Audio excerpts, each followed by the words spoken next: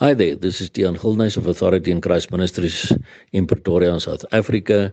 It is Wednesday, the 14th of June, 2023, and the verses which the Lord laid upon my heart to share with you all today is the well-known Psalm 121, which reads as follows.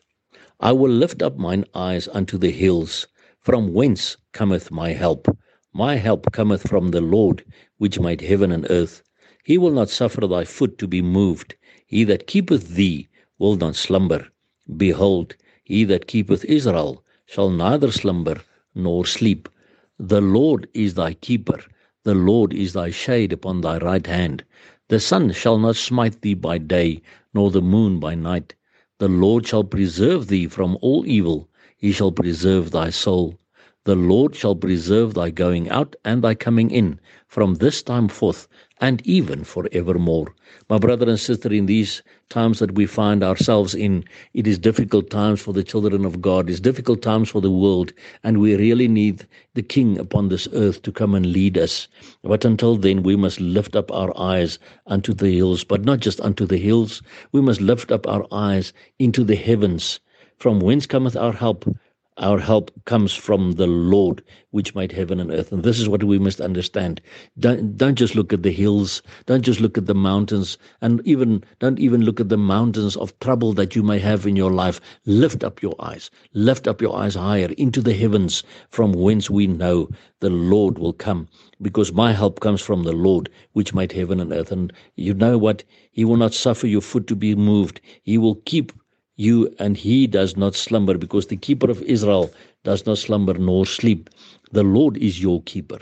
He keeps you safe. He is the shade upon your right hand. And he's not only just the shade upon our right hand, my brother and sister. Galatians 2 verse 20 says, we live no more, yet Christ lives within us. So he's in us, the creator of heaven and earth. What a wonderful thing to know that he is the shade upon our right hand, but is also within us. So we can know the Lord shall preserve you from all evil. He shall preserve your soul, and the Lord shall preserve your going out and your coming in from this time and even forevermore. If we are children of God and we just persevere in our faith and we just cling to Jesus, we know we will be with him forevermore. But then, my brother and sister, don't just look at the hills. Don't just look at the mountains of trouble. Lift up your eyes even higher. Look into the heavens, from whence we have that blessed hope. We are waiting for our Lord Jesus Christ, who is coming to take us to be with him. So I want to exhort you. I want to encourage you in the next few days. Lift up your eyes. Lift up your eyes to the heavens and know that the Lord will preserve you. The Lord will keep you. The Lord is our help. So we must just cling to him. And because we know his coming is very close at hand, we keep on crying out, Maranatha, come Lord Jesus.